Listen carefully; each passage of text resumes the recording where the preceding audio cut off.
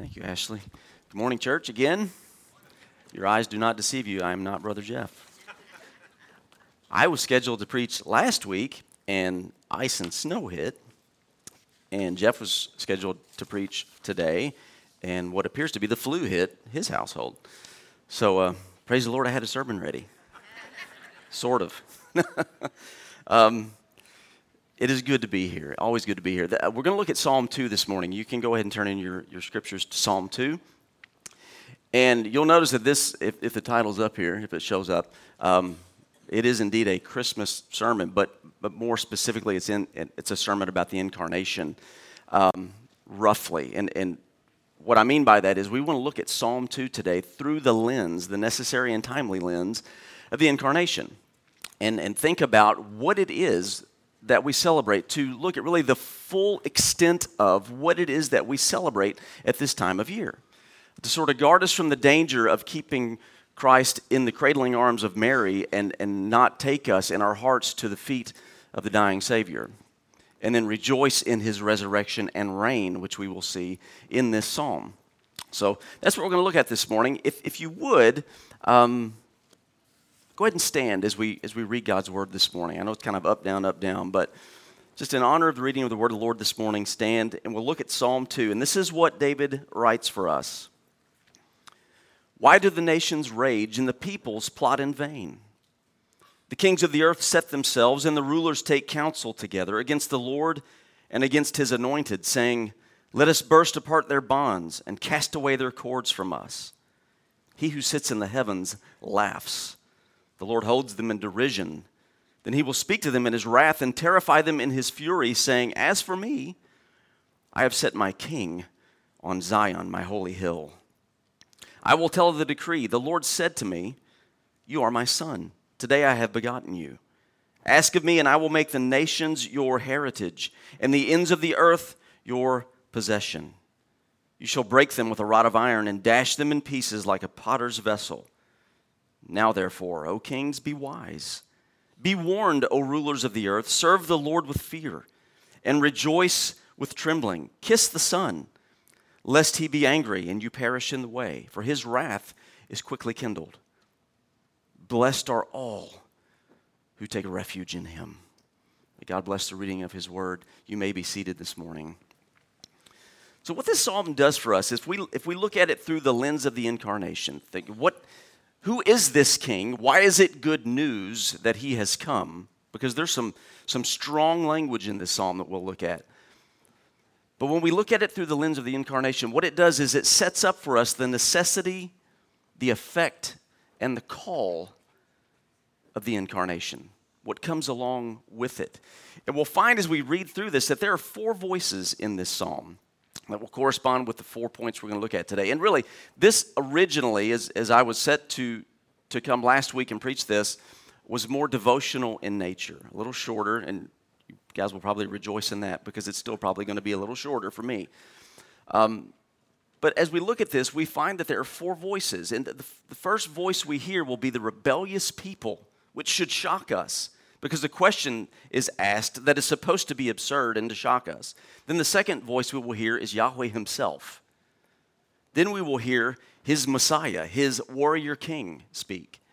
And then King David himself will speak directly to the reader. So look at verses 1 through 3, and what I want to look at here is the necessity, and I'll try to, since there's no outline this morning, just the title, no outline, I'll try to repeat these points for you. The first one is this, the necessity of the king. What necessitates the coming of this one who will rule the nations? So what we see here is the absurdity of man's self-determination to rule himself, to act as sovereign of his own realm. So what we see here is that mindset stretched to its logical end. What does man look like when he absolutely refuses to bow the knee to one who has absolute authority over him, who has created him and set him in place to live according to a certain standard? What does that look like? And King David writes for us here and asks this question, why do the nations rage and the peoples plot in vain? Kings and rulers are setting themselves against the Lord and his anointed. That's an insane picture. So the question in verse 1 is meant to sound absurd to us. It's meant to sound laughable because of the reality that will be disclosed to us in verses 4 through 6. So it is supposed to give us a shock. But it's those that are identified in these verses that are so important, because this psalm will bring us full circle from the absurdity of the rebellion we find in verses 1 and 2 to the grace of the warning that is given at the very end of the psalm. So we have kings of the earth and rulers. So they don't like the Lord's rule, nor will they sit at the feet of the one he has anointed to institute it. But also, it's easy for us to say, well, those are just the bigger people in power who have say in big things that happen, right? No. Because in verse 1, we have the mention of nations and peoples. I mean, this is from stem to stern. So the question is not, why do some people do this? But more, why is mankind like this? Why do we rage against God himself and his anointed? Why do we press back on anyone that would have authority over us and ask us to live a certain way? We have this absurd obsession of being our own sovereign and ruling our own realm. So there's a voice we hear here, and it is the rebellious people. This is what it sounds like when they have that mindset, when we have that mindset. It says, let us burst their bonds apart and cast away their cords from us. Now, in the immediate context, and we have to step back here too, speaking of the entire psalm, its immediate context is in the reign of King David, okay? That's its historical and immediate context. Its full and ultimate context and fulfillment is in the reign of Christ. This is a messianic psalm. And David, we get the sense as we read through this that David understands in some way he is writing far beyond himself about his greater son, the one promised from Genesis 3:15, and then in Genesis 12, and then 2 Samuel 7. He's writing about someone far beyond him who will rule perfectly and eternally. But as we look at verse 3, back to the text, also we see that in its immediate context, when it says their bonds and their cords, that it is in reference to Yahweh and his Messiah King. But I would also argue that there is a hatred and a pushback against those who gladly and joyfully sit under the rule of this Messiah. And that would be you and I. And we can see this in the world even today, that there is pushback and hatred toward an exercise of righteousness, having any standard of right and wrong. That's why what comes next in this psalm is so gloriously good for us and good news. It's amazing when we see it, because these words, rage and plotting and bursting apart and casting off, that's violent language.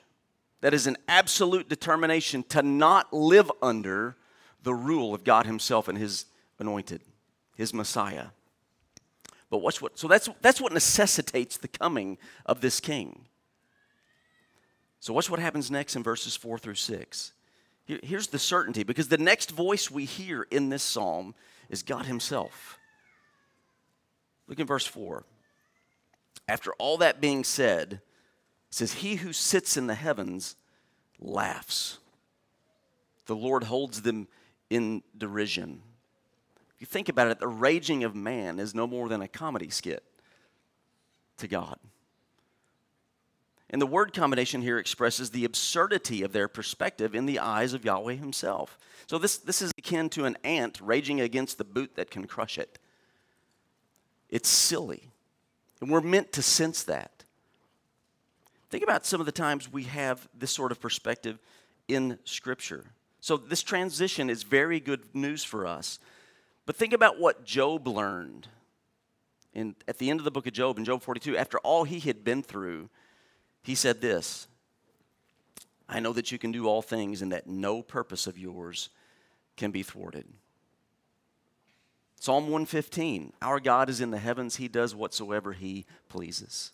We do not direct God's actions by any perspective or raging that we may enter into. But he is sovereign, and that's why he's able to look at and consider the raging of the nations and the plotting of mankind and laugh and hold in derision. But note the descriptors here for this. It's laughter and derision, but then it says in verse 5, he will speak to them in his wrath and terrify them in his fury. So all of a sudden, it gets very serious. That's what's at stake here. So what's amazing is that these two things come about and are set in place for us and find their shape and context in the coronation of his king. Because what does he say? What are the words that express wrath? What are the words that are drenched in fury? Simply this: as for me, I have set my king on Zion, my holy hill. That's bad news for those who press back against the reign and the rule of God. But I want you to understand, beloved, that is gloriously good news for us. The fact that our king, think about the context we live in now. And I don't recommend you watch the news, and I tell myself almost every day, I've got to stop watching the news because it just makes me angry. And I get that they're only reporting the worst of things. I get that. But it doesn't take long to understand and see that this world is a wretched, broken mess. But the promise of Scripture is that this king will set all things right. This king will make it new in the sense that it will be returned to its intended glory and function. And at the head of that restoration, which we'll see in just a moment, is his people. It's not just about the world system, but about the people who live under the reign of this king. That's what's amazing about this. So, this is a declaration of the reign of the righteous king who has come. And, and in the context of this time of year, again, it's the reign of this one who was born into abject, stinking poverty. Who's not born the way kings are born, but has been set on the throne and rules and reigns. And his is the next voice we hear in this psalm. So we've got the necessity of the king. We see it. We've gotten the certainty of the king because God has decreed it. And now we see in verses 7 through 9 the rule of this king. Look at this. So in verse 7 where it says, I will tell of the decree, the Lord said to me, you are my son. Now, so all of a sudden we are to understand that this is the anointed one speaking. This is the Messiah. So verse 7, it's a reminder of the steadfast purpose of God from eternity past.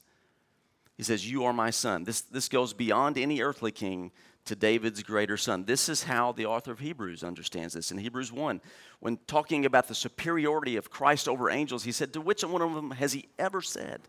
And he quotes this psalm, you are my son, today I have begotten you. And that phrase, today I have begotten you, is not about creation. It's not about being born. It's about being installed as king, coronated to sit on the throne. Through his absolute sinless life, atoning death, glorious resurrection, he is our reigning king. He sits on the throne. In the verse 8, now this king will graciously reveal to us the fabric of his rule and tell us how all this is going to be set right. If this picture is as bad as it looks like, and we can see that it is, how will this king set it right? Beloved, this is what I want you to grasp today from this psalm. What we see here, there's a danger in it just sliding by us and us not catching it if we're not careful. So in verse 8, it says, ask of me, and I will make the nations your, now catch these words, your heritage, and the ends of the earth your possession. So what is he saying there? So these raging nations, these plotting people, are the possession and heritage of this reigning king. They belong to him, and I think this implies the work of redemption. Because the Bible refers to God redeeming people for his own possession. Peter in 1 Peter 2:9, alluding to Exodus 19:5, speaks of the church being a people for God's own possession. When God called Israel out of Egypt, he brought them to himself to be his own people, a people for his possession. And that's what Peter's referring to when he refers to the church as that. So this is not about, this people is a people for your own possession. This is your heritage. It's broken, but it's the thought that counts, right? No. This will be his possession and heritage because it will be gloriously restored. But there's a flip side to that coin, isn't there? Because this isn't a universal restoration and redemption. Look at what he says next. You shall break them with a rod of iron and dash them in pieces like a potter's vessel. I think this very clearly implies judgment. So there is a redeeming arm of this king who graciously calls a people to himself for his own possession, his own heritage, but he will judge the raging nations with a rod of iron. This baby born in a feeding trough will crush the nations who refuse to bow to him, who carry on like we see in verses 1 and 2. He will set it right. Revelation 19:11, and I love this scene. I'm not sadistic. I don't mean it in the sense that I love to watch judgment take place. It's not what I mean. I love the glory that it shows of our reigning king. Listen to what it says. Then I saw heaven opened, and behold, a white horse. The one sitting on it is called Faithful and True, and in righteousness he judges and makes war. This is our king. His eyes are like a flame of fire, and on his head are many diadems, and he has a name written on him that no one knows but himself. He is clothed in a robe dipped in blood, and the name by which he is called is the Word of God. And the armies of heaven, arrayed in fine linen, white and pure, were following him on white horses. From his mouth comes a sharp sword with which to strike down the nations, and he will rule them with a rod of iron. He will tread the winepress of the fury of the wrath of God the Almighty. On his robe and on his thigh he has a name written, King of Kings and Lord of Lords. This is Christ our King, whom shepherds guard and angels sing. Hail, hail, the Word made flesh, the babe, the Son of Mary. That baby grows up, and he reigns. He rules graciously for us. That is the rule of the King, to redeem and to judge. Point is, he will set it all right. And watch this, because that's the reality, because that's what is happening. Look at verses 10 through 12. So we've had the necessity of the king, the certainty of the king, the rule of this gracious king, but also the grace of the king in verses 10 through 12. So the next voice we hear in this psalm, we've heard the rebellious people, we've heard the voice of Yahweh, we've heard the Messiah king, Jesus himself, speaking what he has heard from God the Father. And now we have David sort of breaking the literary fourth wall. He sort of turns and looks us in the eye. And he says this, Now therefore, O kings, be wise. Be warned, O rulers of the earth. Serve the Lord with fear and rejoice with trembling.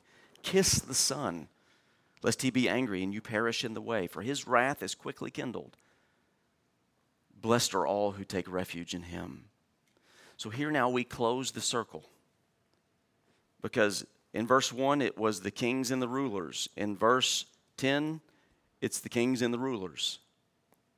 Those who have raged and plotted, David turns and says this, be wise. Be warned. You've seen the reign. God has certainly installed his king, and you have seen the fabric of his reign. So be wise. Be careful. Be warned. Grace is extended. And that's what we sometimes don't catch in Scripture. When red hot, maybe white hot warnings come in Scripture, they are grace. Warning is always grace. Because what's the point of warning? To escape the consequence of what you're ignoring. So, verses 11 through 12, this is worship language. When he says these things, when he calls them to serve the Lord with fear, the Hebrew word there, abad, is worship. It's service in the sense of worshiping God. That's why the New American Standard translates it as worship the Lord with fear. And then rejoice with trembling. So this becomes a joy, not a hatred, not a desire to burst away from, but to rejoice in. And then kiss the Son. This is fundamental to worship in an ancient Near Eastern culture, this idea of kissing toward. Because it's adoration. If part of our worship is not adoration of our King, we're skirting something. We're missing something at the heart level. So, it's a gracious invitation to worship, rejoice, and adore this King. So rather than raging, we are to worship with reverence. So the shouting and raging against the enemy is graciously transformed into singing to a glorious superior.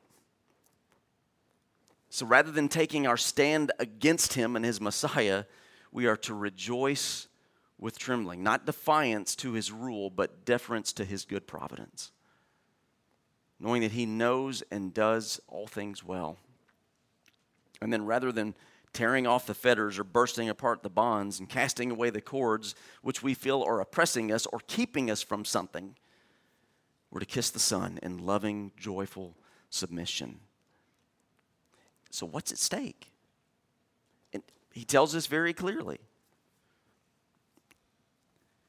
He says, lest he be angry and you what? Perish in the way. For his wrath is quickly kindled. David is warning that the wrath of this king, and it's very clear that he's not referring to himself. This sense of perishing in an ultimate sense because of the wrath that is easily kindled is not coming from King David. He's speaking of his greater Son. But notice what he says, because what's at stake is either perishing or refuge. Look at that last phrase. Blessed are all who take refuge in him, who find their shelter in that high tower and run in and find safety and security, where they're free to serve and rejoice and kiss the Son and worship him by his grace. Blessed are all who take refuge in him. So, beloved, this morning I have this one question for you as we wrap up just some meditations on Psalm 2. And I told you it'd be shorter. But it's simply this. Because everybody does this, you have to be honest with yourself to identify, where do you take refuge? Where is your refuge? Maybe better asked, who is your refuge? Because I would argue that everybody takes refuge in someone. There's someone they run to, someone that they confide in, someone that they feel safe with. And that's not a bad thing. We can take a certain respite and refuge in those we love. But ultimately, I'm talking big picture. Where do you take refuge? There's a hymn/song that I love. It says, I know my days are in your hands, though I draw near to dust. You are the God in whom I trust. You are my refuge. And so I would just ask you this morning, if you have not found refuge in Christ the King, flee to him. His reign is good and gracious. He will redeem, but he will judge. And David is graciously telling us, be wise. Pay attention, be careful. Look at this king and respond accordingly. And it's good this morning that we can come and even think about and celebrate this thought of refuge as we come to the Lord's table this morning. We think about what has been done on our behalf that we could experience such glorious safety and security in our Redeemer. So this morning, if you're here with us, I'm going to step down here so you don't think I'm losing my mind.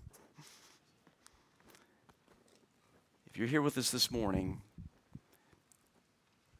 and you have come to Christ in repentance and faith and you are baptized as a picture of that faith, if you're a member in good standing at a like-minded church, we invite you to partake of this meal with us. And why do I say that? Why do we put those sort of conditions out there? Because this is a proclamation of the gospel experienced.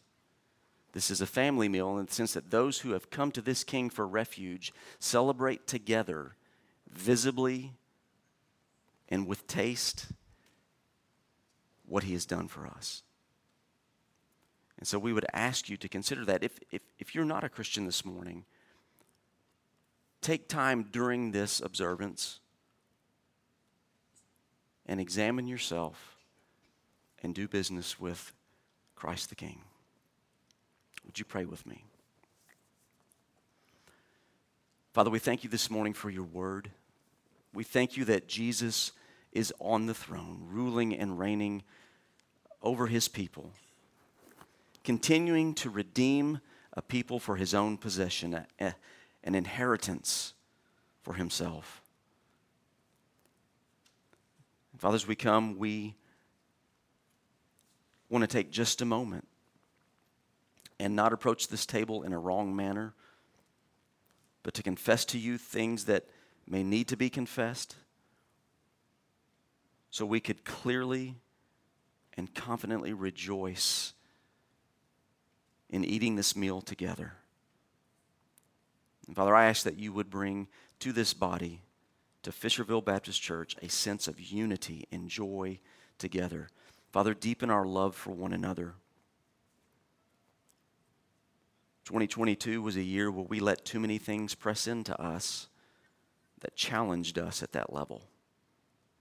And Father, I pray we've grown and we would see how important it is to proclaim to the world that we belong to Christ because of our love for one another.